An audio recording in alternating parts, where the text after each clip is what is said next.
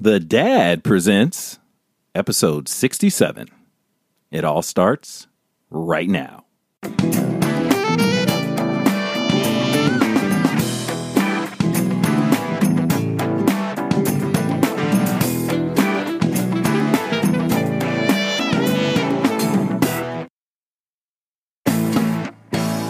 Okay, people, I'm here today with Dr. Rueben Brock. He's a professor of psychology at California University of Pennsylvania.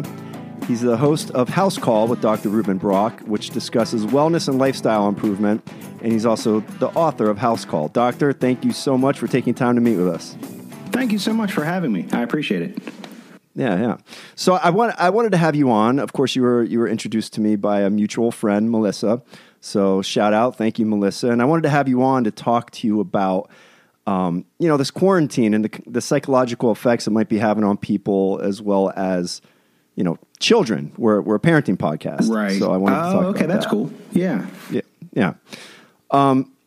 So my wife and I, like most parents, we've been teaching our kids, proper social distancing and, we're like drive to friends' houses and talk to the friends from the car window while they sit on the lawn and the same for the kids. Yeah. I mean, right. You can't get out of the car. Yes. And I'm wondering what this social distancing is going to do to our children long term as if this goes on. I mean, we're eventually going to get out of this quarantine, but I imagine we're going to keep practicing social distancing for some time, and I'm wondering what kind of effects that might have on children's ability to form healthy relationships. Yeah, that's a really good question, and it's one that is actually getting some traction in my world right now.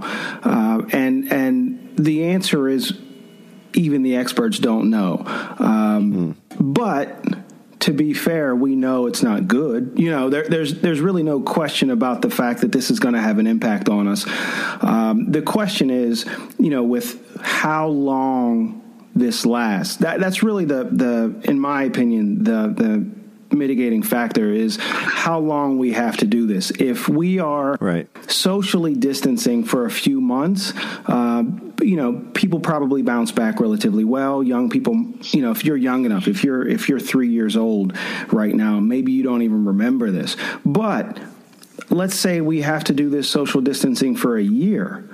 Right. There are kids who are if you're at the right age, there's no question that the lack of social interaction, the lack of socializing skills being learned in your daily life will have an impact on your ability to use those skills later because you won't have learned them. There's in human development, they have what we call critical periods. So imagine for a second you're dropped into a rainforest for the first 3 years of your life, and you have no human interactions. No one speaks to you. No one, you know what I mean? None of the normal stuff that would happen to a kid happens to Tarzan. Right, exactly. Well, so if that were to be the case, and the first 3 years of your life were like that, there's no question that you would have deficits that arguably would never be undone because during the critical time when you learn all the stuff, you weren't learning it. And so, but on the flip side, if you're 10 and we do this for a year, there's going to be an impact, but it's going to be much less, so there are a lot of factors that go into what this is going to do to us. But what we know is that when you are out in the world interacting with people, you are learning. Every second of every day, you're learning how to interact with people, what works, what doesn't, what you're supposed to do. And so anyone who is not doing that and didn't already have those skills, they are absolutely being impacted. Their development changes because of this. Sure. And you're talking about the extreme case of if we're like on house arrest for a year. Right. But I'm even extending it to once we go back to school. Let's say we go back to school end of May, for example. Okay. Even then, they're going to have the children, basically distancing all of society. We're going to be distancing for a while, like not touching each other. Right. So what kind of effects will that have on a kid when they're on the playground and they're told, don't touch your buddy Joey? Yeah. That's a really interesting nuance to think about. And you're right that there's going to be an impact. And I think, and this is speculation, and this hasn't happened in America in something like, I think I read, it's been 100 years since there's been this kind of an issue.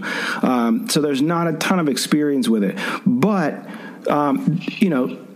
there's no question it sends a confusing message if you tell a young person, a 4-year-old on the playground, don't touch your friend. Right. And they're going to wonder, well, why? Why don't I, is there something wrong with him or is there something wrong with me? You know what I mean? Because they're not necessarily going to understand, well, there's this virus and we're trying to make sure that we reduce, they don't get any of that stuff. So the message they're going to get is that there's a problem with someone. And the danger is that the person believes, okay, there's something wrong with me. That's why I'm not allowed to touch everybody. You know what I mean? Right. That's the real fear. And again, we learn about how to care about other people, about how to think about other people's feelings from all those kinds of things. When you touch your friend and your mom says, hey, be careful, but you got to go easy. You learn something in that moment, something that no one even thinks about because they don't mean to be teaching you about, being careful, and those are things that just happen, right? But if we remove that, it changes things, and so I do think that if it goes on too long, you'll notice that there's going to be a crop of young people that are growing up, going into first, second grade, and they're just a little bit different. But that's also already it happening. seems like it might make everybody I know it's not the right word, but slightly autistic socially, maybe. And believe it or not, you hit the nail on the head. That's exactly what it is. It's going to be so autism is, the hallmark of autism is just an inability to manage interpersonal stuff in the normal way, the quote unquote normal way.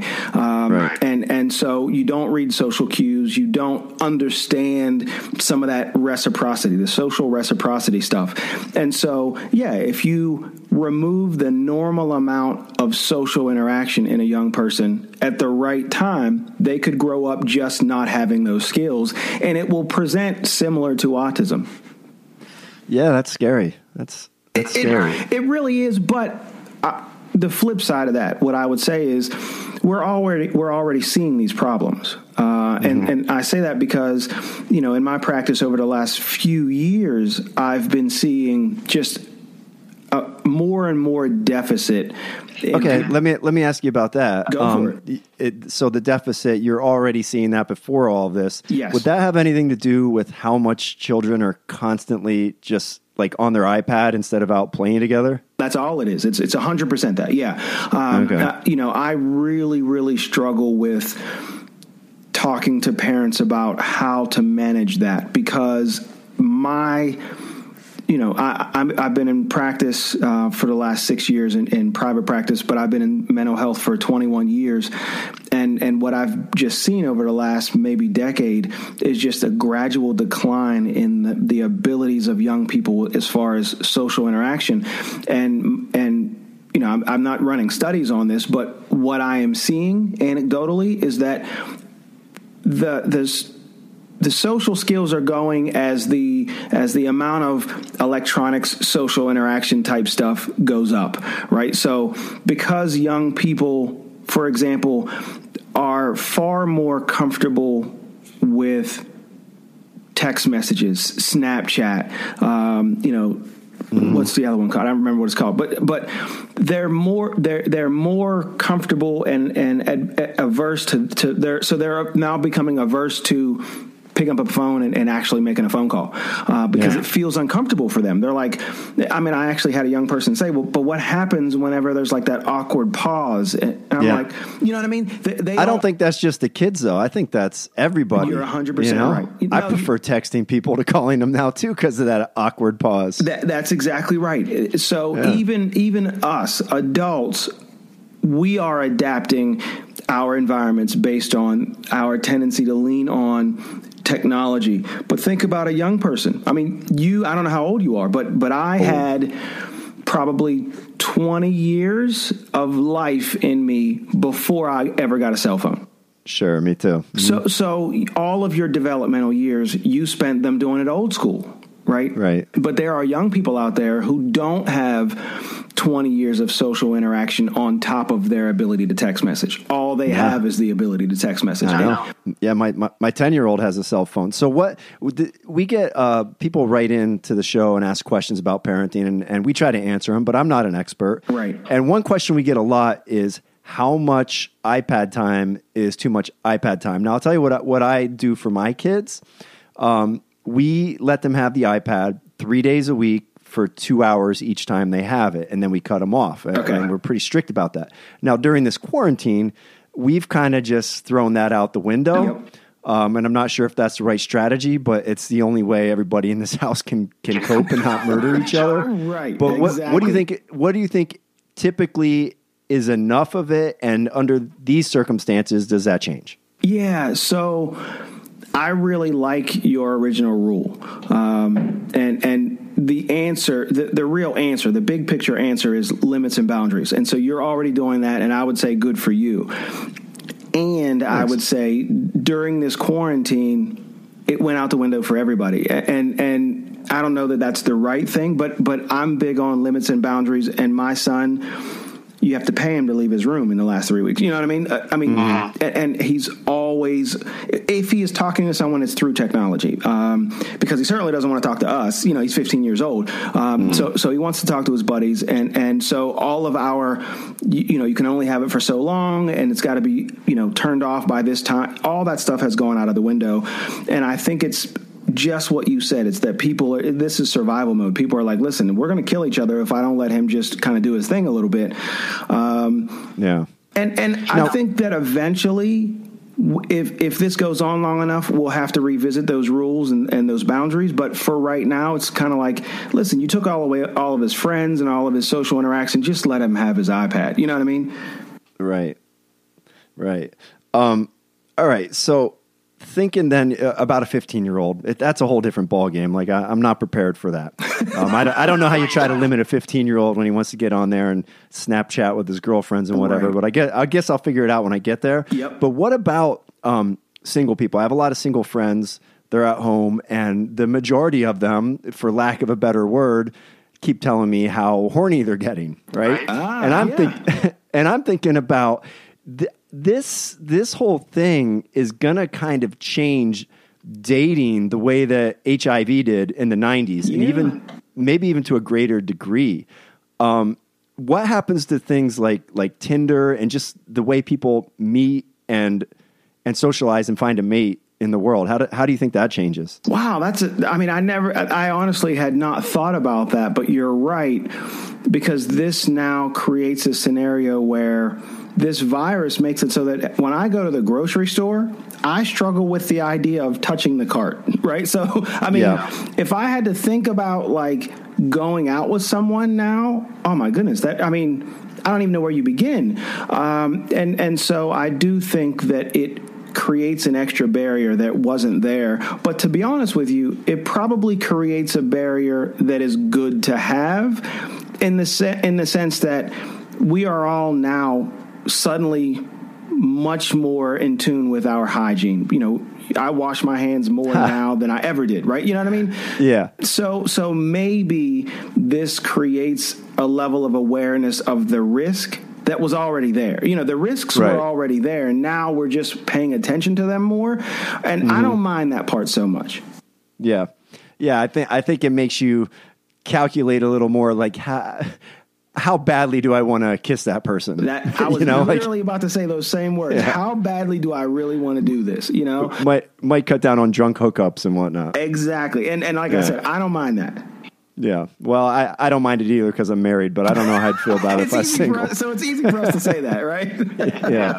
Yeah. So, all right. So on to something I've been thinking about, and it's kind of an internal conflict myself.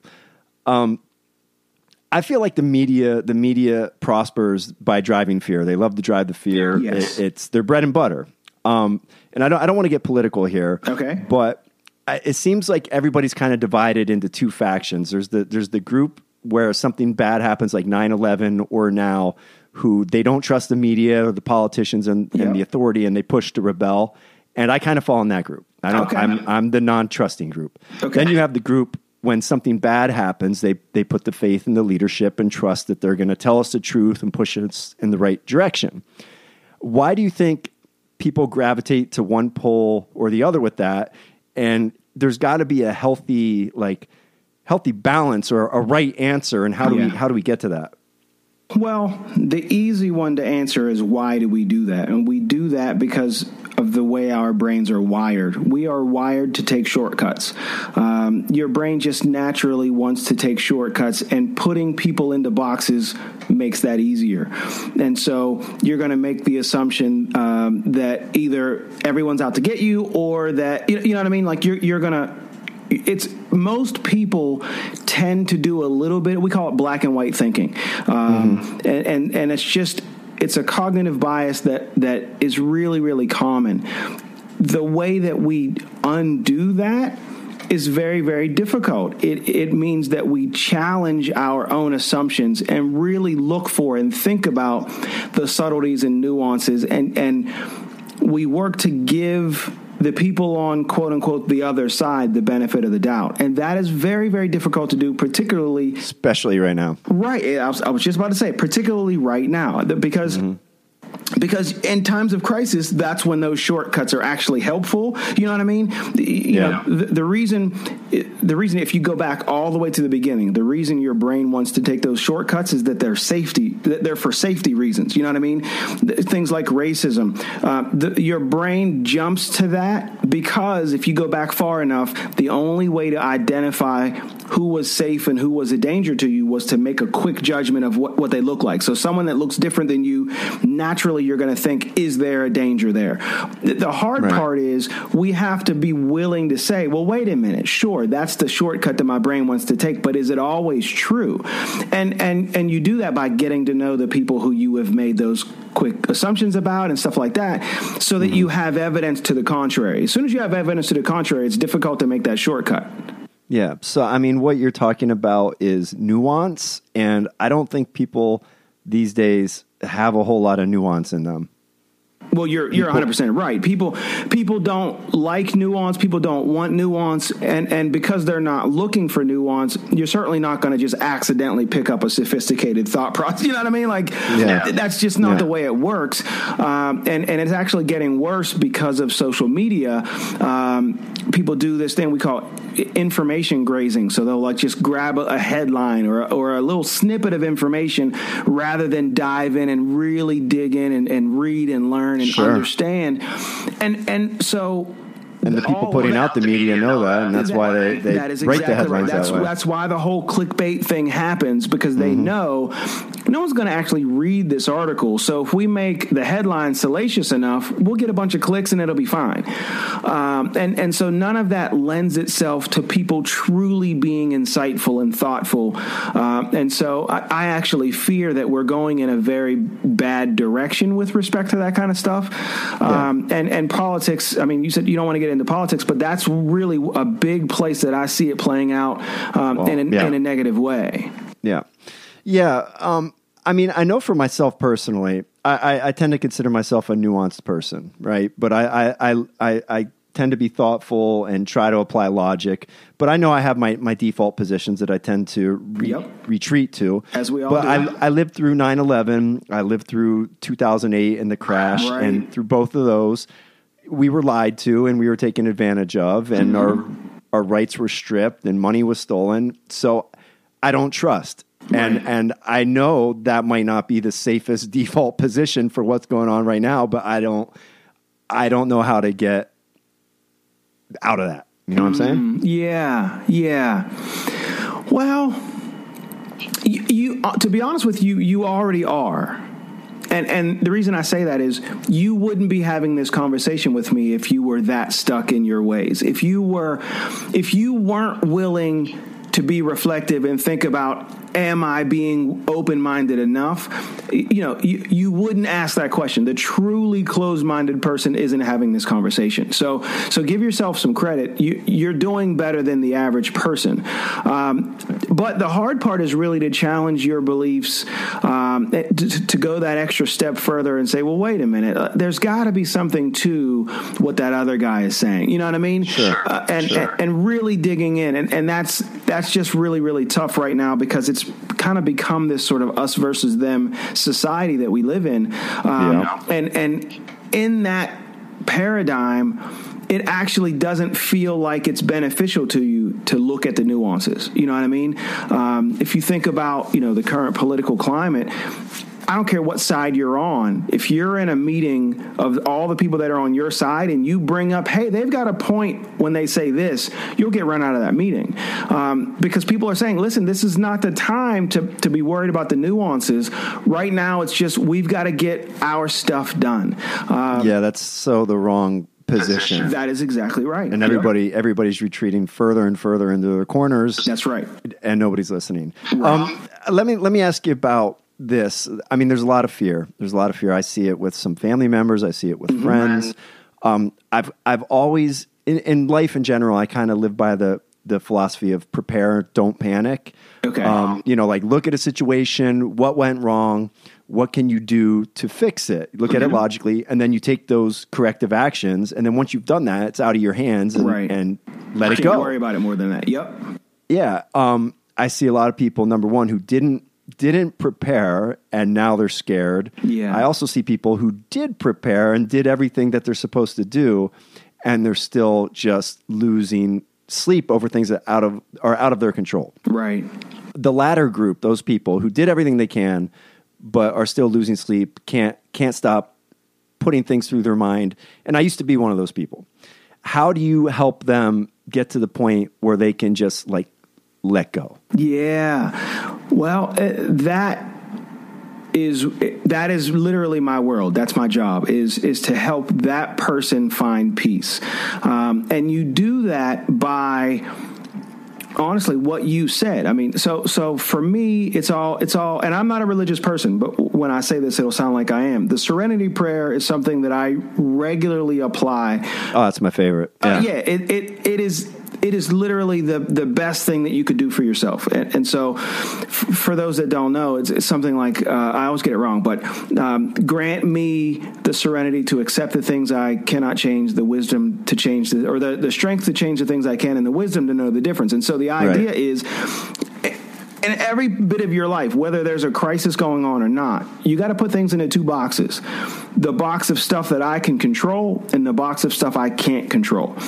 And the stuff that you can control, you have to do what you have to do about it, right? So, like, with respect to COVID-19, I can protect myself to the best of my ability by making sure my family wears masks when they leave the house, reducing the number of times they leave the house, fortifying us financially so that we don't run out of money, or making sure the cupboard is stacked with food. Those are the things that I can do. I cannot control how swiftly and rapidly this virus runs through my neighborhood or my community or whatever. I cannot control whether or not my grandmother gets it. And therefore, if the things that are in that cannot control box, if I believe I've put them in there correctly, then I have to let it go. I have to say, those are the things I can't touch. So I just won't touch it. And so it's easy for me to say that, right? But it's also difficult to accept, someone you love might die. Well, the thing is, whether you accept it or not, it's still true, right? So, and so the idea behind that is, you will find peace if you recognize that you're going to do all the stuff that you can do, and the rest, you can't do anything about it anyway. And then on top of that, you've got to actively work toward peace. So for me, I don't let much time go by without practicing my coping strategies. Like, so whatever. What are some of those? So for me, it's like golf. I like to golf. That's a coping strategy. That really? is, and it sounds silly, but anything that brings you peace and calms you down. Is a coping I know strategy. golfers. It doesn't seem like it brings them much peace. That's it. Well, that's true. Well, and so for me, I agree. And the trick there is I've accepted that I'm terrible at it, so I don't worry about it. You know what I mean? It's in that box. I can't control that. So, but it's relaxing to me because I just go out there and I want to have fun, or I want to hit the ball, right? So golfing, fishing, sitting and smoking a cigar, the things that bring me peace, exercising, eating right. Those are the things that I must actively do. I cannot neglect them. They are like the doctor's orders, so to speak, right? So, absolutely. So, you're saying it takes a little effort and work, and I think that's the problem. People want it to be magic. Like you gotta have a thing, do the right things, put some work into it. Yeah, it's you're not suddenly gonna be at peace. You're not gonna wake up one day and be, meditating, levitating in the middle of your room, totally at peace. It doesn't work that way. You've got to work at it. And so I, because of the history of my life, I had to learn to manage that. I had to learn to get the anxiety under control. And so now I'm pretty good at it. And so, but I teach people all the time, listen, if you practice the right skills, you can be at peace when there's a war literally going on around you. It sounds crazy when you say it, but it's the truth. You have to choose to engage with the worries. And so, they're there, and I kind of put it off to the side and say, yep, that's a real worry, but me worrying about it isn't going to fix it. So there's no benefit to that. Yeah, I think you're definitely absolutely right. I mean, I suffered from anxiety when I was young. My family suffers from anxiety, and it can be a learned behavior on how to deal with it. Like you got to have a thing. I tried meditating. I tried all kinds of things that didn't really work for me. You got to find a thing that works for you, and you can deal with it. Right. Yeah, and that's the trick, is accepting that the thing that gives me peace might not work for you. So you can't just take my advice. You've got to go through the steps of finding the things that give you peace, and then you've got to be religious about doing those things. Right. Yeah. Excellent. I know you probably have things to do, so let me just ask you one more question. Sure. So at some point, if we stay isolated, let's say this goes on for 6 months, right? Okay. It's going to start to weigh very heavily on people. And last year in this country, 60,000 people killed themselves, right? Yeah. Do you have any kind of insight as to what we can expect in regards to those kind of numbers? Wow, that's powerful.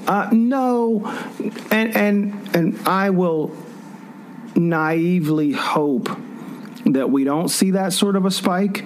And one thing that might help in that situation is that the anxiety, the fear is I'm afraid I'm going to, get this virus. It'll be terminal. I'll die.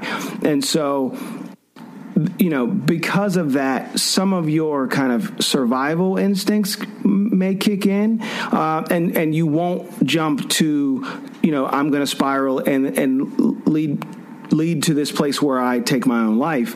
Right. But what about loneliness and depression? Well, I was going to say the flip side of that is the loneliness part is real, particularly for someone who is single, someone who is relatively young and isn't really used to spending tons of time alone. This can be really, really difficult. And I'm most worried for the person who was already a little depressed, goes into quarantine for a very long time, didn't have strong relationships before the quarantine, and that means they're not going to have anyone that it makes sense for them to kind of, like, I can call my best friend. I can call him every single day if I want to, because we're already best friends. But if you don't have that many friends, when there's a quarantine and you're not going to run into somebody, this creates a really, really difficult scenario for you. And those are the people I'm most worried about. Yeah. I mean, that just made me sad just thinking about that. I mean, what can those people, what can they possibly do? And that's exactly right. Yeah. If you don't already have a network of supports, being in quarantine basically shines a light on the fact that you don't have that network. Is there anything you can think of, if anyone like that's listening, like things they can do to feel better? I don't know. Well, so if you are that person and you realize, wow, that's a good point. I don't talk to anyone because I didn't have that many close friends, and I just kind of saw people at work or I saw people at school. What do I do now? What I would say is, believe it or not, there are millions of you. And so this is the time and the situation where I would say social media is very, very helpful, because if you are willing to be honest and put that out there on social media, or start a Facebook group for people who are kind of lonely and need to talk, there will be a flock of people that come because you're absolutely not alone. The reason I know you're not alone is that's why I'm in practice. You know what I mean? Like, I know how many people are out there feeling this. It's sort of like, I specialize in teenagers. And so I'll have teenagers in my area come to me and say, I feel alone. I feel like I don't have any friends. No one likes me. And you do that long enough and you realize, well, wait a minute, everybody feels that way. You know what I mean? Right. And so then you realize if everybody was willing to acknowledge that they felt that way, you all would have each other, right? You now would not be alone because you all have this feeling in common. And so if you go to social media and you put it out there in the right circles and ask, hey, is anybody interested in like doing a Zoom happy hour or doing a, whatever, you'll find some people who are willing. And I know that feels dangerous because people are like, yeah, but I'll get roasted and blah, blah, blah. But the fact of the matter is you're sitting at home alone right now. You know what I mean? Like, I would rather be interacting. No, I think that's a great idea. I mean, we bash on social media here a lot at the Dad Presents, but to be honest, we wouldn't have this podcast without social media. Right. And this, now you're bringing up a really great application for it. Like, yeah, you're stuck at home. You're alone. You're sad. There's other people in the world out there like you. You can reach out to them. That's that's kind of beautiful in a way. Yeah, the one, I'm really not a fan of social media, which is weird. Just like you said, it's weird to be someone who uses social media for a living, and yet I don't like social media, and I don't. But I don't want to throw the baby out with the bathwater. Millions and millions of people are now connected and at your fingertips. If you use that tool in that way, you are suddenly not alone, and I can't ignore the power of that.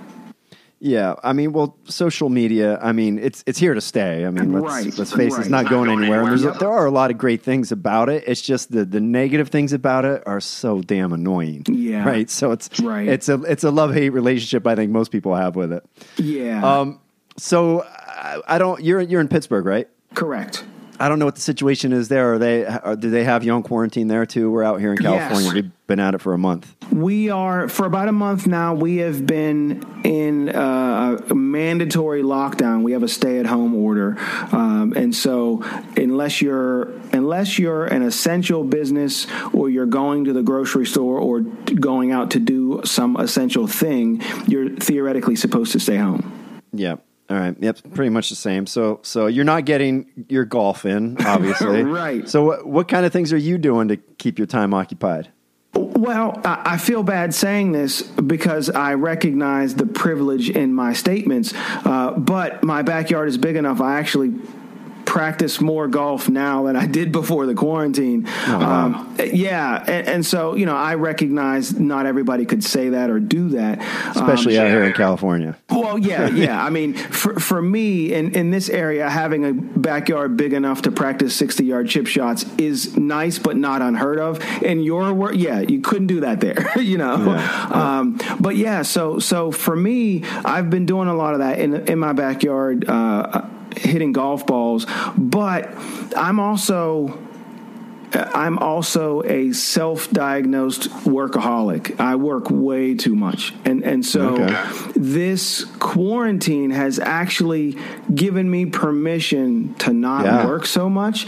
And it has just been golden for me. I have taken this opportunity to just hang out with the family. I've got a 9-month-old baby and a wife that I love and a son. And so I have just really thoroughly enjoyed getting back to an old school life of, sitting down at the dinner table every evening, of, actually sitting in the living room and talking. And the fact of the matter is, it's a captive audience because no one has anything else to do, and you can't leave, you know what I mean? So, they got to listen to your dad jokes now. Nothing, right, exactly. Nowhere to go. Yeah, I'm with you on that. I mean, I work a lot too. I wouldn't call myself a workaholic. I would like to be able to retire from work, but I work hard. I run a couple businesses. Yep. I've been enjoying the slow down pace to be, I mean, I don't want to sound insensitive because there's so much suffering going on out there. Yep. But I've been enjoying it. The family time, there's less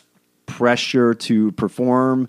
Of course there's concerns about the next paycheck and whatnot, but I'm enjoying it, and I think depending on if you're a half glass, what is it, glass half full or whatever, you can choose to find the positives in this. You got that family time, and we're not, as we're learning, we're not here forever. We're here for a finite amount of time, so let's make the best of this quarantine and get tight with family. It's funny that you're saying these things because at the end of this week on Friday, I'll be doing a lecture through USC actually, and so the lecture is going to be about these very things, and that's what I talk about in this lecture that I prepared. Is listen. We are where we are. This is what it is. So you can choose to look at it as a glass half empty kind of thing if you want to, but there's a mountain of research that shows there's absolutely no benefit to that. So,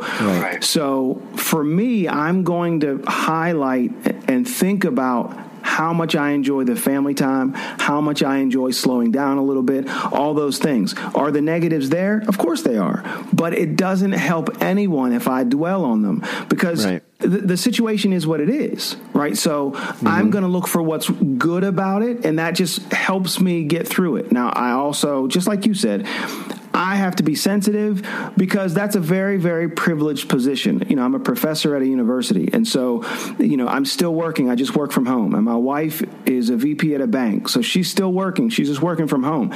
And so it's easy for me to not worry all that much. You know what I mean? And if you're a waitress, it probably feels totally different. But that doesn't change the fact that we are where we are. And as much as humanly possible, you want to find the silver lining in this cloud because otherwise it's pretty ugly. Yeah.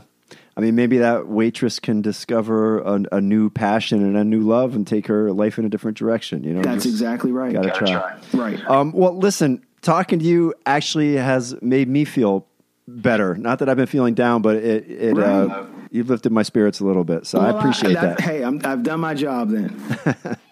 All right, so why don't you tell the fans of The Dad Presents where they can find you? I know you got a show. Tell them about that. Yes.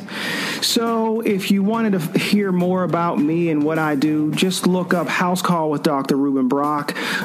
It is on YouTube. It is also on Facebook. And you could also, if you really got bored, you could find my book somewhere out there. My book is called A Young Man's Wisdom. I wrote a book about my childhood. I've had an interesting life, and so I wrote about what it was like growing up without my dad and then learning to become a dad and what all that meant. And so that's a whole other episode. Yes, it actually it's I've had quite a life, so if you wanted to look that up, you could find it. But really, the easiest way, my following is most robust on Facebook. So if you go into Facebook and look for House Call with Dr. Rueben Brock, you can absolutely find me, and I'd be happy to talk to you. Excellent. Check it out, guys. I will. All right. All right, Doctor. Thank you so much for your time. We really appreciate it. Thank you. Take care of that family. All right.